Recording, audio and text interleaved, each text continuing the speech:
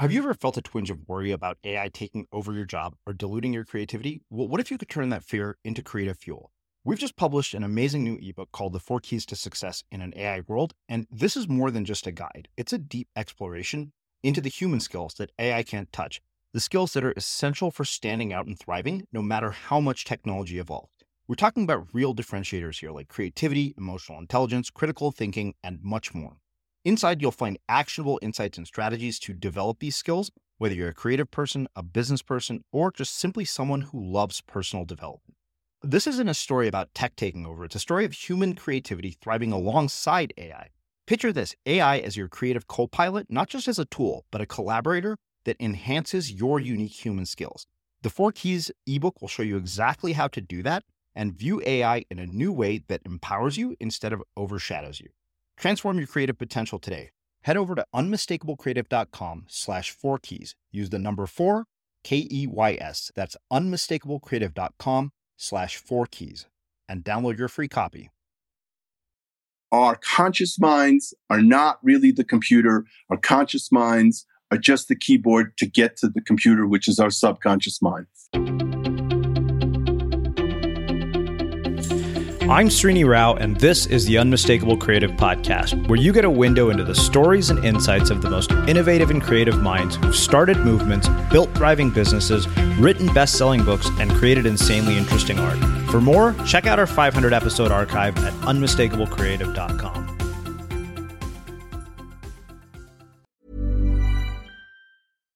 One size fits all seems like a good idea for clothes until you try them on. Same goes for healthcare. That's why United Healthcare offers flexible, budget-friendly coverage for medical, vision, dental, and more. Learn more at uh1.com. Hold up. What was that? Boring. No flavor. That was as bad as those leftovers you ate all week. Keke Palmer here. And it's time to say hello to something fresh and guilt-free. Hello Fresh. Jazz up dinner with pecan-crusted chicken or garlic butter shrimp scampi. Now that's music to my mouth. Hello Fresh. Let's get this dinner party started. Discover all the delicious possibilities at hellofresh.com. Life is full of awesome what-ifs, and some not so much, like unexpected medical costs. That's why United Healthcare provides Health Protector Guard fixed indemnity insurance plans to supplement your primary plan and help manage out-of-pocket costs. Learn more at uh1.com. Ryan Reynolds here from Mint Mobile. With the price of just about everything going up during inflation, we thought we'd bring our prices down. So to help us, we brought in a reverse auctioneer, which is apparently a thing. Mint Mobile Unlimited Premium Wireless. How to get 30, 30, bit to get 30, bit to get 20, 20, 20, bit to get 20, 20, bit to get 15, 15, 15, 15, just $15 a month? Sold! Give it a try at mintmobile.com/switch. $45 up front for 3 months plus taxes and fees. Promo rate for new customers for limited time. Unlimited more than 40 gigabytes per month. Slows full terms at mintmobile.com. Hiring for your small business? If you're not looking for professionals on LinkedIn, you're looking in the wrong place. That's like looking for your car keys in a fish tank. LinkedIn helps you hire professionals you can't find anywhere else, even those who aren't actively searching for a new job but might be open to the perfect role. In a given month, over 70% of LinkedIn users don't even visit other leading job sites. So start looking in the right place. With LinkedIn, you can hire professionals like a professional. Post your free job on linkedin.com/people today. As creators, we're always on the move. Whether it's a live podcast event, a pop-up shop, or a workshop, we're constantly interacting with community, and that's where Tap to Pay on iPhone and Stripe comes in. Imagine this. You're at a live event, a listener loves your merch, or a participant wants to sign up for your course on the spot. With Tap to Pay on iPhone and Stripe, you can accept their payments right there and then, right from your iPhone, so there's no extra hardware or no delays. Total game changer. It's not just for creators. Any business owner can do this. It's about making transactions smoother and much more personal, growing your business in your way. We've been using Stripe for our products and courses for a long time, and now with Tap to Pay on iPhone, you can take your business to the next level too. So visit stripe.com/tapiphone to learn more. Remember, folks, with Tap to Pay on iPhone and Stripe, your business is always at your fingertips. Hey, it's Srini. So I just want to tell you how much I appreciate the fact that you're listening to the show. And if you found the podcast fascinating, instructive, inspiring, or maybe even heartwarming, if there's one person you could think of who'd appreciate our show, a friend or a family member, take a moment and share the show with them, because good ideas are meant to be shared. Lee, welcome to the Unmistakable Creative. Thanks so much for taking the time to join us. Thanks for having me. Yeah, my pleasure. So I came across you by way of our mutual friend and former guest here, Gary Goldstein, and he said, you need to talk to Lee. Lee is the creator of Macgyver. And all I ever say about Macgyver is Macgyver could make, bombs out of a stick of gum. So anybody who created that must have a lot of really interesting insights and a pretty fascinating story. So on that note, can you tell us a bit about your story, your journey, and how that has brought you to where you're at and what you're up to in the world today? Sure. So I was, a writer. Actually, I guess I still am a writer for TV and film. And I started as what's known as an episodic writer. So they were, 1 hour dramas, so to speak. Literally the first pilot I ever wrote was Macgyver.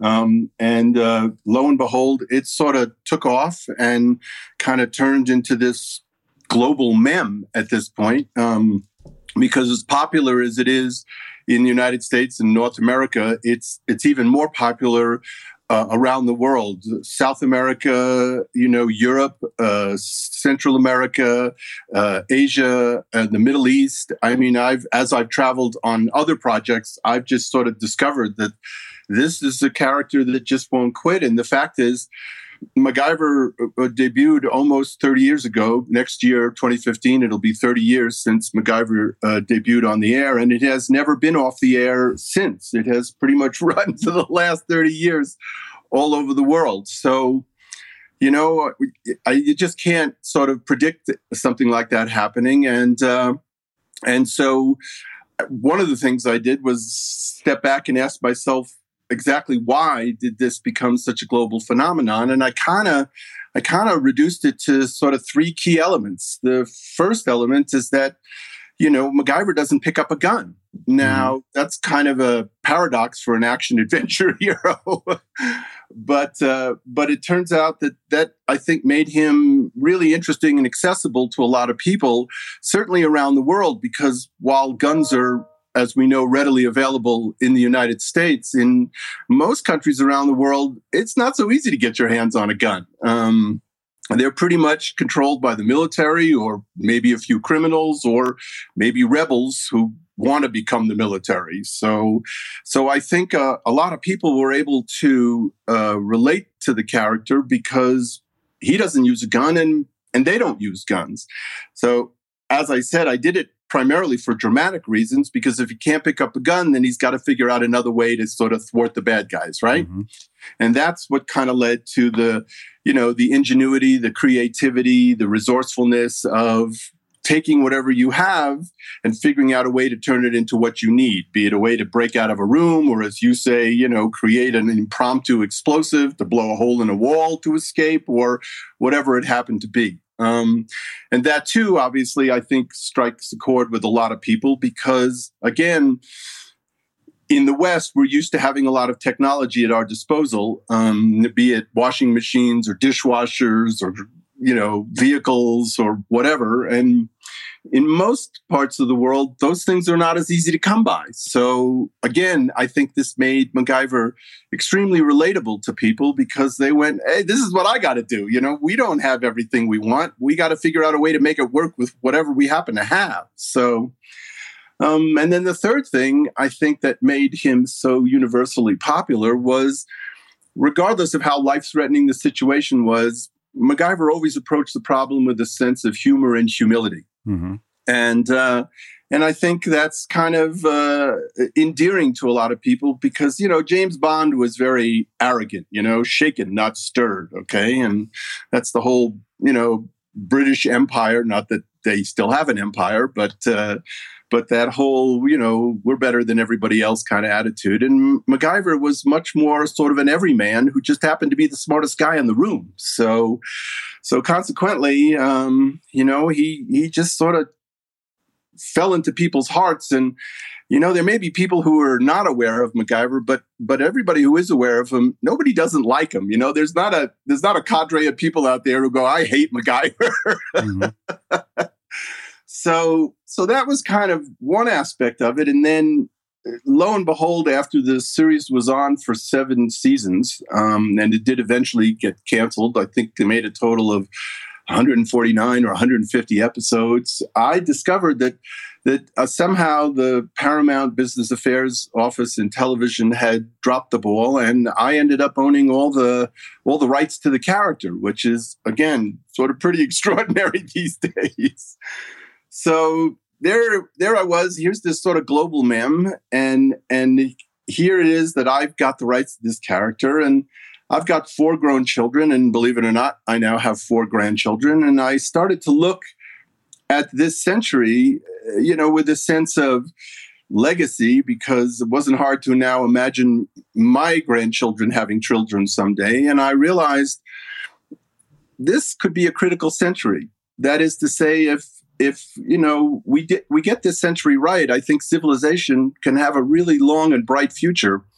If we get this century wrong, I'm not so sure that's the case. There may still be humans floating around, but I'm not sure civilization as we know it will continue, because as a result of things like climate change and the continuing growth of the population in the world, there's a lot of pressure on food resources and water resources, energy resources, and obviously waste management, carbon footprints and all that stuff. And so it kind of occurred to me that Macgyver was maybe the perfect character for this century because, one, don't pick up a gun. Avoid conflict, because conflict more often than not just leads to more conflict and doesn't necessarily resolve the problem. I mean, I hate to say it, but we spent over $1 trillion in Iraq, for instance, and lost a lot of American lives, certainly hundreds of thousands of Iraqi lives. And we thought that war was over. And guess what? We're now discovering we really have to go back there in some form because the war isn't over.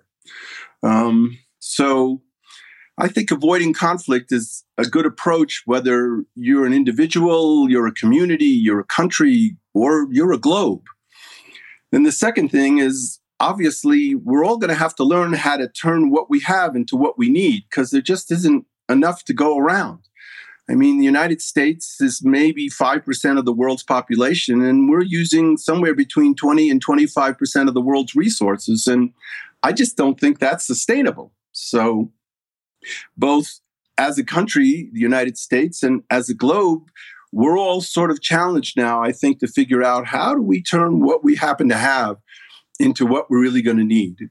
The truth is, there is no country in the world anymore that can simply say, we have everything we need, we're going to roll up our borders, the rest of you can go to hell, and we'll be just fine.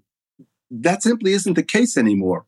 We have been a global economy for somewhere between 50 and 75 years, and the fact is now we're really a global civilization, and we're going to have to solve these problems together. And when it comes to solving problems, it never hurts to have a sense of humor and humility, regardless of how intractable the problem is. Because if you start from a place of political passion, let's say, you end up with the American Congress, which basically can't seem to do anything because one side is determined to just thwart the intentions and desires of the other side, and you just get deadlock, or you get back into conflict. And we've already realized that conflict isn't the way to go. So for all those reasons, I decided I was going to bring Macgyver back.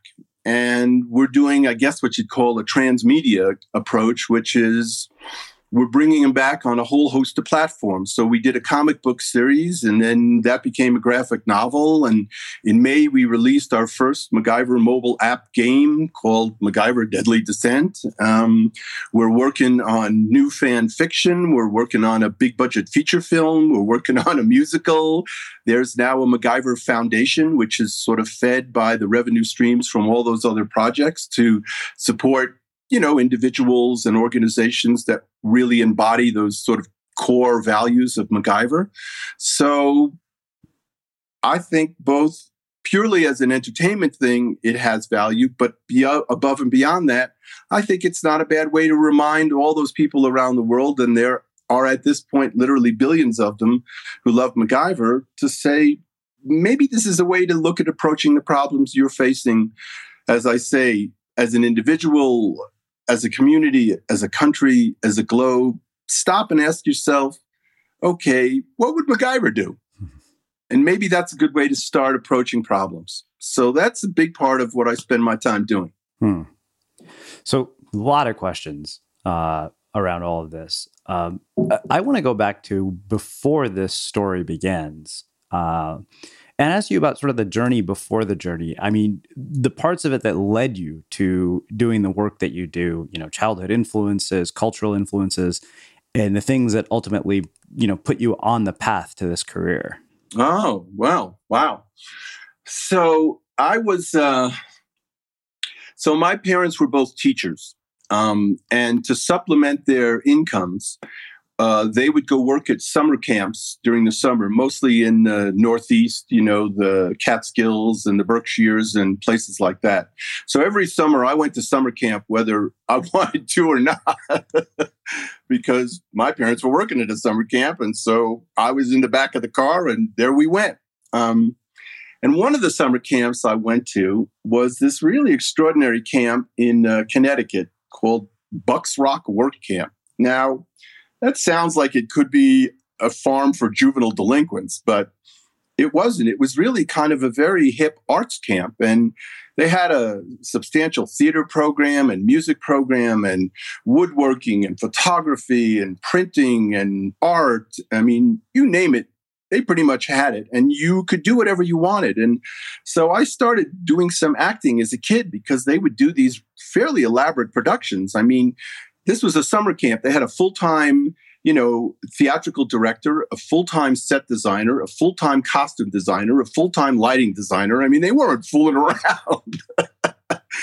And so I think that acting both exposed me to a lot of really interesting theater pieces. But I guess it was sort of the first step on the road to sort of show business. And then after high school, I went to a technical high school. I went to Brooklyn Technical High School in New York, which was at the time one of the 4, I think there are now 6 sort of specialized high schools in New York. By that, I mean you sort of had to take an entrance exam to get in. And from there, I went to a really extraordinary college called St. John's College, not the one with the basketball team in Queens. This is a small liberal arts school they actually have 2 campuses, one in Annapolis, Maryland, and one in Santa Fe, New Mexico.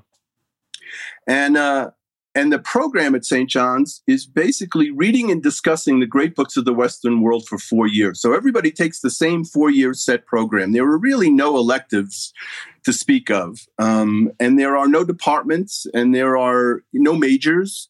There are tutors. They're not called professors because they don't profess. They're tutors and they're students. And all the classes are small seminar discussion classes. And so in math, you don't read any textbooks, you read the original thinkers. So you start with Euclid, and over 4 years, you work your way up to Einstein. And in lab, you kind of start with the key elements of biology and measurement. And over the 4 years, you work your way up to Maxwell's equations and, Faraday measuring the speed of light and all that kind of stuff. And you do that also in history, literature, philosophy. And it's kind of curious because, in most colleges, they sort of don't tell you what to study, but they pretty much tell you what to think about whatever subject it is you're taking. At St. John's, they tell you what to study, but they don't tell you what to think about anything. So the goal of the program is not that you become a great book scholar, because you really only read most of these books once, or maybe even parts of these books. The purpose of the education is to teach you how to speak, to teach you how to listen, to teach you how to write, and to teach you how to think for yourself. And I have to say, it was easily one of the most transformative experiences of my life, because the world opened up and I began to understand really why I thought the way that I thought, what all my kind of assumptions were based on, and it also kind of threw them up in the air. And so you had to really kind of take a step back and evaluate what is true to me and what is important to me, and how do I build a life based on that? And it was while I was at St. John's that I also took up photography, and I had a friend who was, I guess, the business manager in the entertainment business, and And at one point he said, you did this acting stuff as a kid and now you're doing photography and you're kind of looking at the great stories of the Western world. Maybe you want to go in the entertainment business.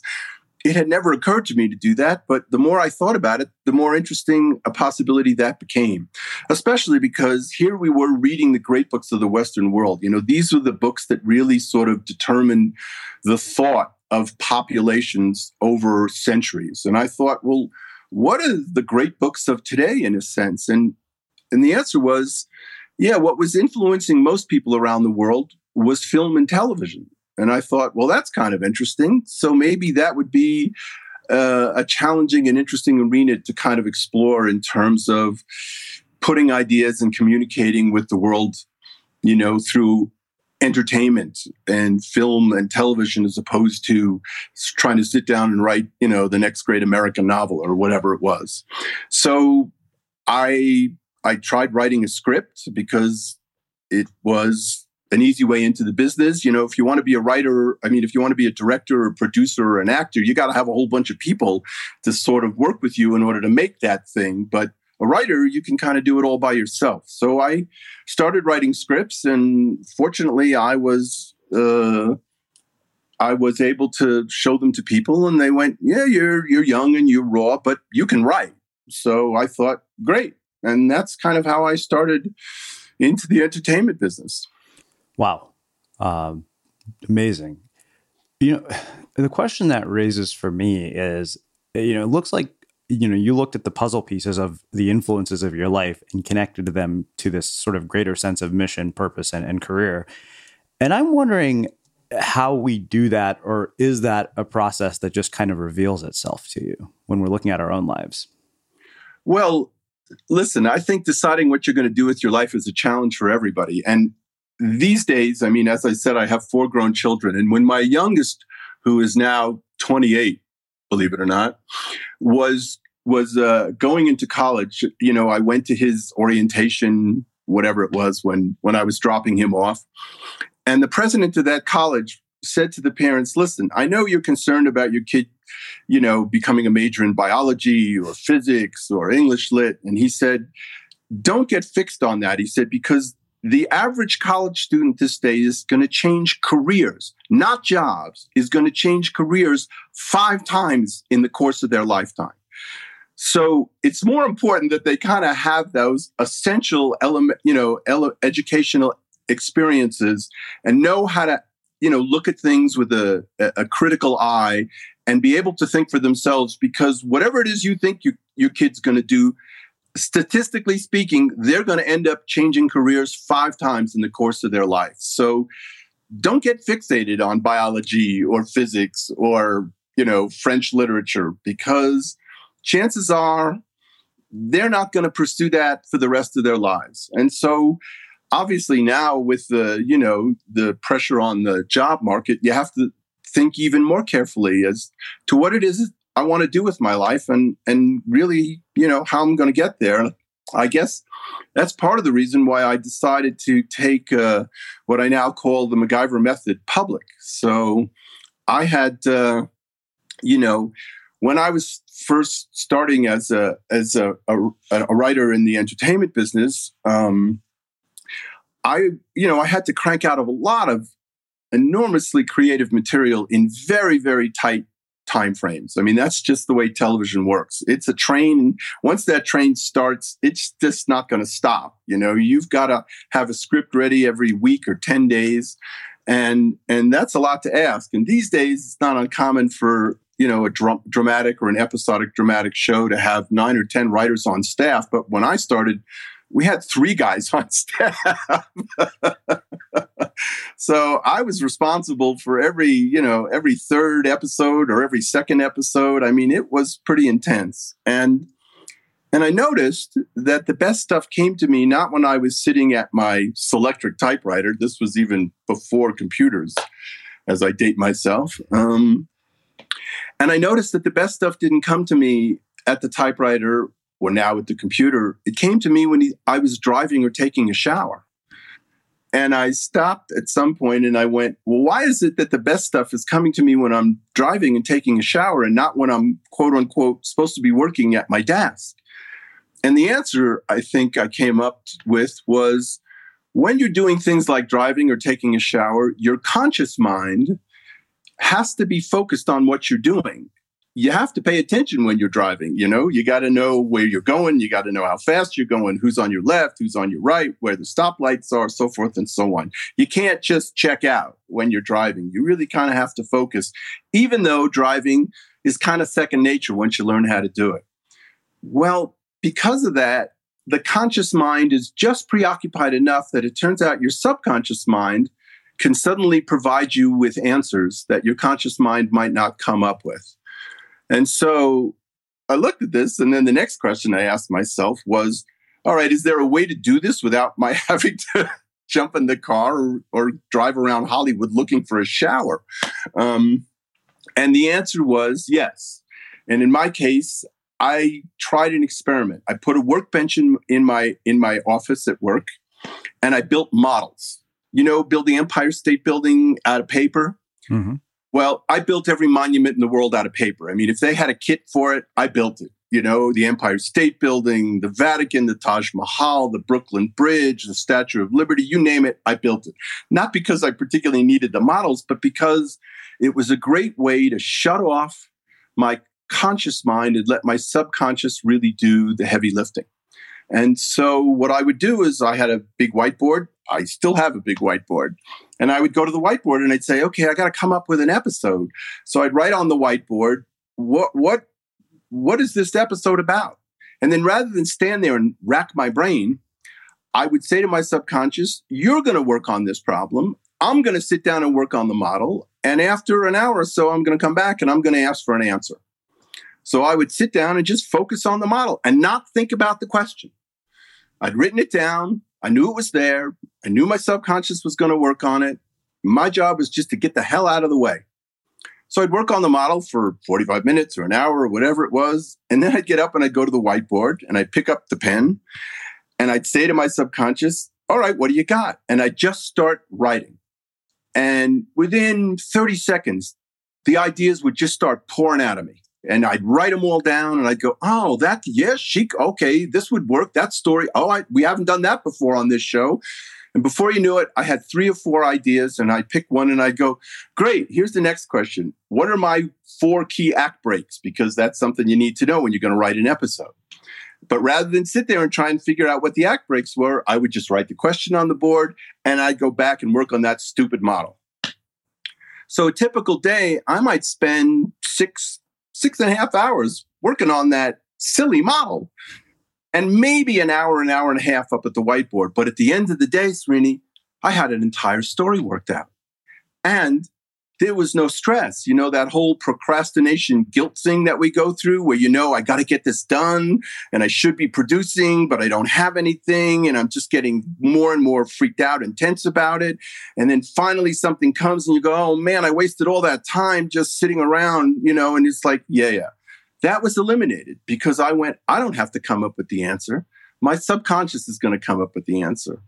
So consequently, it was pretty relaxed for me because I knew the subconscious was always going to come up with something, and it was usually going to be a whole lot better than my conscious mind was going to come up with. And so that's how I learned to write, and I still use that technique to this day. Wow. I want to go back to the beginning part of our conversation where you talked about those 3 elements that made Macgyver popular. And really, in a sense, you created this sense of almost global resonance and timelessness. And I'm wondering how we bring that into the work that we're doing and the stories that we tell in our lives today. Well, I guess that's you probably heard of a guy named Tony Hsieh at Zappos. Uh-huh. And he talks a lot about what are the core values of this company. And they spent a lot of time really thinking about that and articulating those things and clarifying those things. And I think that's a really kind of worthwhile exercise for people to choose, particularly as you're trying to decide, what is it I'm going to do with my life? And then if you take a step back, if you take a step back and you say to yourself, well, what are my core values? Is Is it patriotism? Is it altruism? Is it money? Is it power? Is it love? Whatever those key elements, you say, who am I as an individual? What are my core values? Well, if you can really articulate to some extent, it doesn't hurt to write these things down either.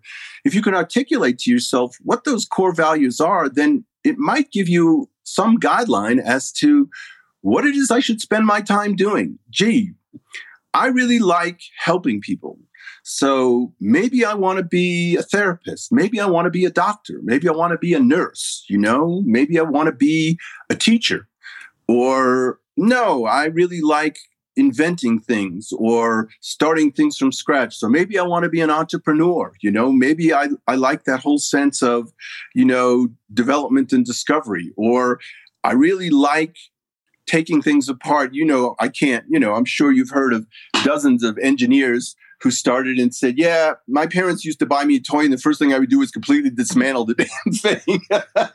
And that was after I dismantled the toaster and the alarm clock. And they like stopped me at the TV, but why? Because they wanted to sort of see what made things tick. Sometimes they were able to put all those pieces back together.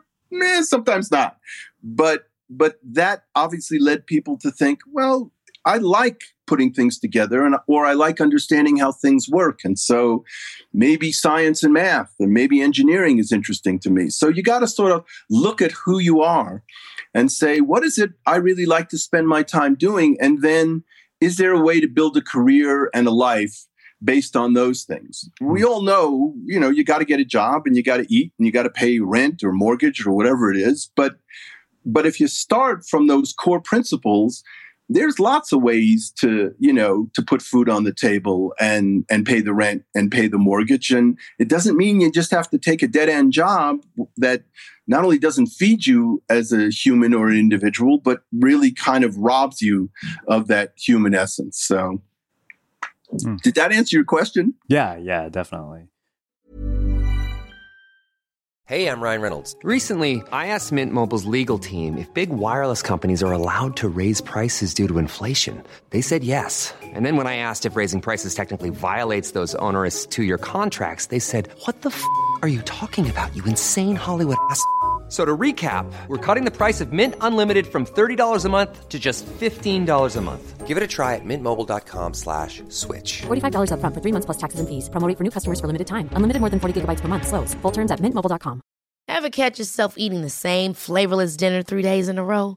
Dreaming of something better? Well, HelloFresh is your guilt-free dream come true, baby. It's me, Keke Palmer. Let's wake up those taste buds with hot, juicy pecan-crusted chicken or garlic butter shrimp scampi. Hello Fresh. Stop dreaming of all the delicious possibilities and dig in at HelloFresh.com.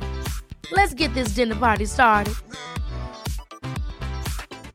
Hey, it's Ryan Reynolds, and I'm here with Keith, co-star of my upcoming film, If, only in theaters May 17th. Do you want to tell people the big news? All right, I'll do it. Sign up now and you'll get unlimited for $15 a month and 6 months of Paramount Plus Essential Plan on us. mintmobile.com/switch. Upfront payment of $45 equivalent to $15 per month. Unlimited over 40 gigabytes per month. Face lower speeds. Videos at 480p. Active Mint customers by 531.24 get 6 months of Paramount Plus Essential Plan. Auto renews after 6 months. Offer ends May 31st, 2024. Separate Paramount Plus registration required. Terms and conditions apply if rated PG. This is Paige, the co-host of Giggly Squad, and I want to tell you about a company that I've been loving, Olive & June. Olive & June gives you everything that you need for a salon-quality manicure in one box. And if you break it down, it really comes out to $2 a manicure, which is absolutely insane. It's also so easy to get salon-worthy nails at home with Olive & June. The difference between how your nails used to look when you did them yourself and now with the Mani system is a complete game changer. The best thing about Olive & June, too, is it's a quick dry. Dries in about 1 minute, lasts for 5 days, and full coverage in up to 1 to 2 coats. Visit oliveandjune.com/perfectmani20 for 20% off your first system. That's oliveandjune.com/perfectmani20 for 20% off your first system. Cool fact, a crocodile can't stick out its tongue. Also, you can get health insurance for a month or just under a year in some states. United Healthcare short-term insurance plans, underwritten by Golden Rule Insurance Company, offer flexible, budget-friendly coverage for you. Learn more at uh1.com.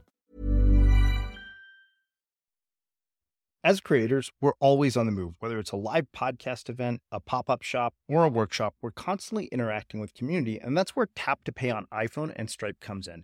Imagine this. You're at a live event, a listener loves your merch, or a participant wants to sign up for your course on the spot. With Tap to Pay on iPhone and Stripe, you can accept their payments right there and then, right from your iPhone, so there's no extra hardware or no delays. Total game changer. It's not just for creators. Any business owner can do this. It's about making transactions smoother and much more personal, growing your business in your way. We've been using Stripe for our products and courses for a long time, and now with Tap to Pay on iPhone, you can take your business to the next level too. So visit stripe.com/tapiphone to learn more. Remember, folks, with Tap to Pay on iPhone and Stripe, your business is always at your fingertips. I'm really curious about some of the really difficult or challenging periods of your journey and career. Because I feel like everybody that has come to this show has one of those moments that really, in many ways, becomes a defining moment. And you mentioned humor and humility as a big part of what made Macgyver popular, but also it seems to be a part of what has enabled you to do what you've done. So I guess there's sort of a couple of questions in one, in that, what, if any, were those moments for you? How did you maintain this sense of humor and humility in challenging periods of your life? And how do we cultivate that in challenging periods?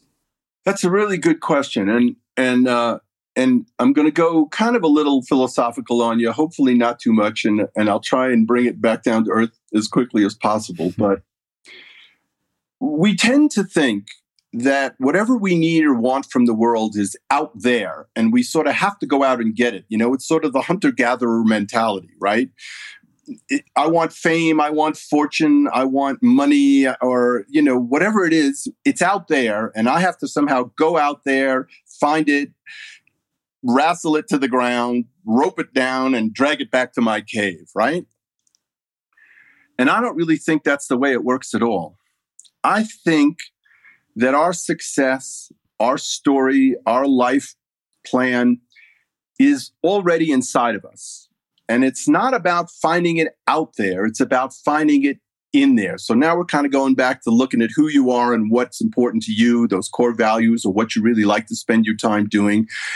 And if you do that search, that internal search, sooner or later, what you want sort of manifests in itself in the world. That's certainly the way it works in the entertainment business.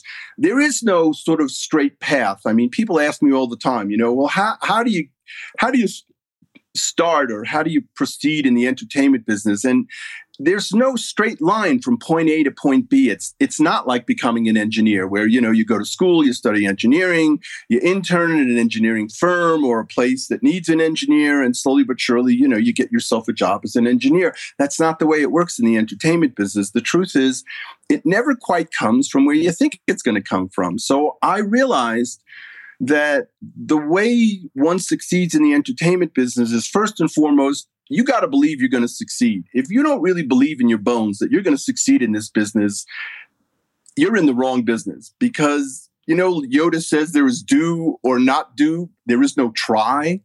Yeah, you don't try the entertainment business. You either know for a fact in your heart that you're going to succeed, or you shouldn't do it, because I promise you, it will chew you up and spit you out. But if you have that confidence, and I'm not talking about arrogance, I'm talking about that internal confidence, then the next step is, okay, I know I'm going to make it. So what is it I need to do to get from here to there? And the answer is, well, if you want to be a writer, write. If you want to be a director, direct. If you want to be a producer, produce. When I was starting being a director or producer in film or television, that wasn't easy because, you needed the cameras, you needed the film, you needed the money to process the film, you needed the editing equipment. These days, with a handy cam and a computer, anybody can make a movie. Witness YouTube, right? And so if there's something you want to do in the entertainment business, just start doing it. You've got the confidence that you're going to succeed sooner or later. And now it's what I call doing your homework. You just do the thing that you want to do. And eventually, they will start paying you to do what it is you already are doing. It has the added benefit that when that door opens, you know exactly what you have to do because you've already been doing it. Okay? And the third thing you have to keep in mind is it never comes from where you think it's going to come from. So I'd have a job and then the show would be canceled, or, for whatever reason, I didn't have a job. And so, of course, I'm talking to my agent and I'm trying to call producers and I'm trying to call directors. And that didn't seem to work. And every time I said, to hell with that, I'm just going to sit down and write something for myself. Within 2 weeks of writing something for myself, the phone would ring and somebody would offer me a job. And this happened again and again and again. And so I said, okay, so the way to find work is not to spend my time pounding the pavement and knocking on people's doors. The way to find work is to do the work that I want to do, and the doors will just open. And that happened so many times that it can't be a coincidence. And of course, if you listen to any of the talk shows, famous actors, the interviewer says, well, how did you get started? And how did your big break happen? They go, it's the craziest story.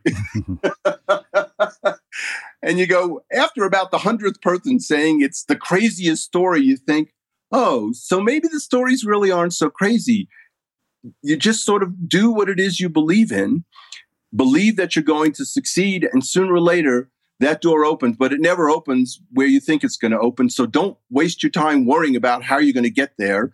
Just know you're going to get there. Do the homework so that when the door opens, you're ready to walk through it, and the rest will take care of itself. And I actually think that's kind of a model for life in general. That is to say, look inside yourself first and start digging there. And once you reveal those core talents, those core drives, those core desires, those core gifts, the rest just kind of unfolds. And spending your time chasing it because you think it's out there, more often than not, does not lead to success and leads to frustration and disappointment. I love that. Well, I think that makes a perfect setup transition to talk about this whole transmedia approach to bringing Macgyver back. I'd love for you to talk about that in more depth. And really, I guess for me, a question of personal interest is, what does that mean for the content creator in the world today? I mean, what does that mean for the future of the media landscape and the entertainment landscape, and for the independent producer? I mean, there's so many fascinating things there. Well, so part of the reason for doing, that transmedia approach with Macgyver is it used to be thought in the entertainment business that if you did something on more than one platform, you were cannibalizing your audience. So if you did a book at the same time that you were doing a TV series, the people who were going to read the book might not watch the series, and the people who watch the series might not read the book. So you kind of only wanted to do one thing at a time. Well, in part because of cable television, they found out that was completely false. So when reruns of Law and Order, for instance, started on, whatever cable network it was, Bravo, or I don't remember which, okay? Suddenly the ratings for the network episodes of Law and Order jumped. And they went, wait a minute, we would have thought the opposite would have happened. If people were watching Law and Order every day on cable, they would be less interested in watching the new original episodes. It was quite the contrary. And then they said, you mean, and if we put out Law and Order books, will that get in the way? And the truth was, no, it didn't. In fact, the more platforms you put it on, the more all the boats sort of seem to rise together. And so the conventional wisdom of Hollywood was really sort of turned upside down on its head. And they realized, oh, so if we're going to do a movie, maybe we should do a comic book, and maybe we should do fan fiction, and maybe we should do a TV show, and maybe we should do a cartoon series. And in fact, all of those things tend to make people, once they experience the character on whatever it is, the piece on one platform, it only makes them more interested to go look at it on another platform. So I said, well, if I'm going to bring Macgyver back, then I'm going to bring him back on as many platforms as I can think of, and see what happens. And that's essentially what we've been doing. And I think at a certain point, kind of all those, we'll hit what Malcolm Gladwell calls the tipping point, where people start to discover Macgyver again, either in feature film form or in the musical or in the books or in the website, which is now MacGyverGlobal.com, and that only leads them to other aspects of the characters. So I think that is part and parcel of how the entertainment business has been changing. And of course, now it's going through a fundamental revolution because of the internet and the way people experience content now. It used to be you wanted to watch television, there were 4 networks or 3 networks, and then there was Fox, and you had to watch it, when it was on or it was gone. Well, then there were DVRs, and now or video cassettes, and now there's DVRs. And so, no, you can kind of watch this stuff whenever you want. Now it's available online. And so the models are all changing, which of course terrifies the executives in the business because they're not exactly sure where the business is going to go on the one hand. But it means enormous opportunity for everyone out there who might be interested in doing it, because you can start a program on YouTube. You can start a program, on a website, be it in text form or Instagram. I mean, there's a lot of different ways to tell stories now. So if you're a writer or a producer or director, look at it. There's a guy named Freddie W. I'm probably heard of. He does these short special effects little videos, and he's been enormously successful. Hollywood keeps calling and he keeps saying, why should I come to Hollywood? I'm doing fine right here. Yeah. So the ability to reach thousands, tens of thousands, millions of people is now really in the hands of the individual if they choose to pick it up and run with it. And if they have something that's creative, clever, original, engaging, who knows what the limits are, And so I think that's extraordinarily exciting. It allows a whole new slew of new voices to be heard around the world on an infinite number of subjects that otherwise we might never see or hear of. And I think it offers people enormous opportunities to sort of add their voice to the kind of the global story that we're all sharing. Wow. As I'm listening to you talk about that, it reminds me so much of how we've evolved. We've started with the podcast, we have a book that's an offshoot of the podcast kind of, and then that expanded into an event. And now, through a crowdfunding campaign over at patreon.com/unmistakable, we're even looking at animated series where we're taking animated shorts of the best sound bites from our interviews. And it really, just like you said, it's a transmedia approach, that you're not just in one sort of platform or one sort of medium, but you're telling stories through multiple forms of media. And consequently, you don't have to be limited to one. And it may turn out that, the animated form of unmistakable creative suddenly takes off in a way that the podcasts, were popular, but never as popular as the animated stuff. The answer is you just don't know where you're going to sort of hit that sweet spot with the audience. And so doing it on multiple platforms, it just opens up the entire enterprise because people experience things in lots of different ways. And while it may work for them in one form, it may not work for somebody else in that form. And so the more forms it's there, the more likelihood you have that the audience is going to find it and respond. Well, let's do this. Let's shift gears and let's talk specifically about what you call the Macgyver method. For creativity, and how that can be incorporated into our lives, into our work, and what we're all up to in the world.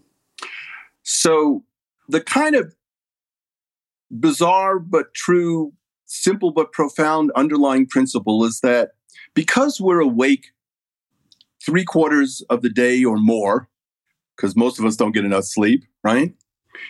And when you wake up, you have this sort of hamster cage of thoughts that starts running in your head and pretty much runs nonstop until you finally fall asleep at night, right? And so the presumption is that's the biggest part of my consciousness. And that's where all the problem solving takes place and all the decision making takes place and all the choices that I make in my life. That's where that happens. And it turns out that's not true. It turns out that your subconscious is much bigger, much more powerful, much faster at processing information than your conscious mind will ever be on its best day. So let me give you some specifics. There was a noted a cellular biologist who studied brain cells. His name is Bruce Lipton. He's gone on to write a lot of metaphysical books because of what he discovered. And he thought that the conscious mind could process 40 bits of information a second, but that the subconscious mind could process 200 million bits of information a second. 200 million, 20 million, somewhere in there. I'll get it right in a second. And then there was a University of Pennsylvania Medical School study that did a follow-up study and said, we actually think the conscious mind is capable of processing 2,000 bits of information a second, but the subconscious mind is capable of processing 4 billion bits of information per second. Wait, 400 billion bits of information per second. So you're somewhere between, I would say 2,000 or 2 million to 500,000 bits of information a second, depending upon which of those you choose to go with. So let's say they're off even by a factor of 100. It still means your subconscious mind is somewhere between 2,000 and 5 million or 40 million times more powerful than your conscious mind will ever be on its best day. So it turns out that your conscious mind is really just the interface. Your conscious mind is the keyboard to your subconscious mind. And the truth is, we all have what I would call an ongoing passive dialogue with our subconscious. That is, you're not aware of it, but the subconscious is whirring away back there all the time. And psychiatrists know this. Madison Avenue knows this because when they show you an advertisement, they're trying to reach right past that conscious mind and hit that reptilian brain that says, I got to have this beer. I got to have this deodorant. I got to have this aftershave, or, I'm going to be a social outcast and I'm never going to get laid, right? So, and obviously when you go to a therapist, they say, well, this is what you're talking about, but what's really going on? And they're trying to work through with you, what is your subconscious really deciding? And how is that getting in the way of your life? Because consciously you say, I want to be here, but somehow you can't seem to get from here to there. So what the Macgyver method does, in a very simple, straightforward way, is take that passive, ongoing dialogue and it makes it into an active dialogue. So you can actively have a dialogue with your own subconscious. And the way to do this is really simple. Basically, you have to ask yourself a question and you have to write it down. And it's better to write it down by hand because research demonstrates that, somehow that gets into your brain better. I can't tell you why, than if you just do it on the computer, but it's okay if you do it on the computer. You write the question down. And then, like I did with the models, instead of dwelling on the question, go do something else that what we call an incubation activity. That can be exercise, that can be practicing a musical instrument, that can be cooking or knitting or model building or carpentry or house cleaning. There are literally thousands of potential incubation activities that will work. But what you're doing is you're engaging yourself somewhat physically, and you're doing something ideally that you enjoy doing that keeps your conscious mind from thinking about the problem, because you want your conscious mind out of the way, because that's the keyboard. That's not the computer. You really want to let the computer do its work. And so after this incubation activity, riding a bike, swimming, sex isn't a bad incubation activity if you can wangle that one for yourself, okay? Once you've done that incubation activity, then you come back. It can be a half hour, it can be an hour, it can be a day, it can be a week, and you look at your question and you say to your subconscious, okay, I asked you to think about this and give me some answers. What do you have for me? And as soon as you ask that question, you want to start writing. And it doesn't really matter what you write. You can write, Mary Had a Little Lamb. You can write the words to the Star-Spangled Banner. You can rewrite the question. It really doesn't matter. You just have to start writing. And again, within 30 to 60 seconds, those answers will start pouring out of you. And you just keep writing. And if they stop, then start writing nonsense again, and they'll come. And before you know it, you will have a whole slew of new answers to the problems, whether they're professional problems, personal problems, creative problems, design problems, it doesn't really matter because this is how your brain actually solves things. It uses the subconscious to solve things. It really only uses the conscious to define the problem and evaluate the solution. And I teach workshops on this now. I give talks all over the world on this now. And when we do workshops, anecdotally, I would say between 65 and 75% of the time, people get back answers that surprise the hell out of them. They go, I can't believe I came up with that answer because I don't think I would have ever thought of that answer. And I say, well, you just did think of that answer. But it wasn't your conscious mind that thought of the answer. It was your subconscious mind. And that, in a nutshell, is sort of the essence of the Macgyver method. There's a MacGyvermethod.com website, which you're welcome to check out. Hopefully, the Macgyver method book will be out next year, 2015. But in a nutshell, that's really how it works. Our conscious minds are not really the computer. Our conscious minds are just the keyboard to get to the computer, which is our subconscious mind. That was just pure gold. I'm going to have to go back and listen to that a couple of times just because there was so much there. That's amazing. The only thing, so there are 4 activities that are not good for incubation. One is watching TV. One is reading a book. One is playing a really intense video game. And the other is being involved in a lot of conversation or talking. And the reason those don't work as incubation activities, because even like you watch television, you think, well, that's pretty passive. It turns out for your subconscious, it's not passive at all. Your subconscious is doing an enormous amount of work to create the world you think you're seeing. Really, all you're seeing is a series of disconnected still images and disconnected sounds, which your subconscious is weaving into a smooth, fluid whole that then creates the world for you. The same is true in a video game. The same is true when you read a book. You think, well, there are sentences. No, they're just black marks on a page or on a screen. And your subconscious is turning those black marks into words and into sentences and into thoughts and into ideas and into stories. Your subconscious is doing an enormous amount of processing in order to create the world that is embedded in that information. But you can't just pick up a book and go, well, I automatically know the story. You don't. You have to create it with your subconscious. So those are not good incubation activities. On the other hand, if you're asking yourself personal problems, gee, why can't I get along with my parents? Why am I having trouble really making a relationship work? Why is it unhappy half the time? You have to ask those questions more than once, and you have to be patient with yourself for the answers. And the reason is, one of the jobs of our subconscious is to keep the painful stuff away from us. We bury a lot of the painful stuff of our lives in our subconscious.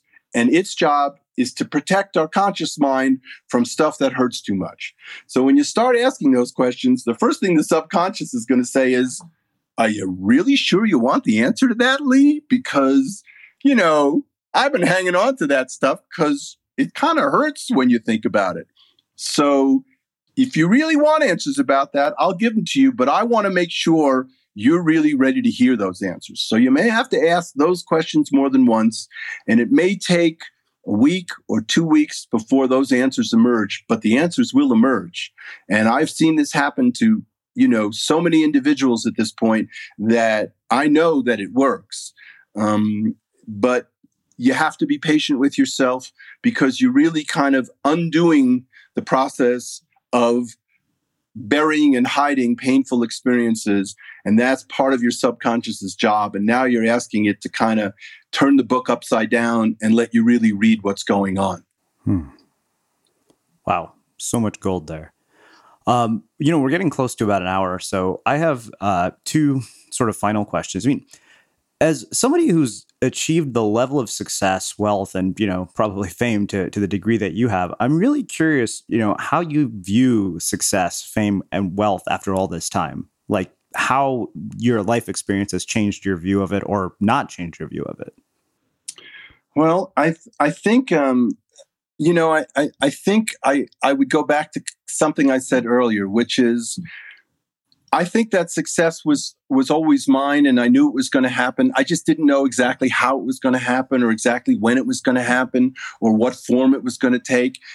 And I didn't need to know. So I kind of didn't get in my own way by saying, no, it's not going to happen this way. It has to happen that way. Well, the minute you say it has to happen in a certain way, you may have closed yourself off from the possibility that it's going to come from some direction you can't anticipate. So if I've learned anything, I've learned just stay open, sort of say, here's the place I want to get to. Here's the goal that I'm after. Here's the things I think I need to start doing in order to get to that goal. But don't worry about when am I going to get there and exactly how am I going to get there. You just know that you're going to get there and start doing the work you need to do to be ready when it happens. And that's pretty much how I approach everything at this point. So I would say that the greatest gift of my success is not the money or the celebrity, such whatever that is, okay? The greatest gift is realizing that all I have to do is point, sort of put my finger on the map of where I really want to go and know that in all likelihood, unless something really unexpected or untoward happens, I'm probably going to get there.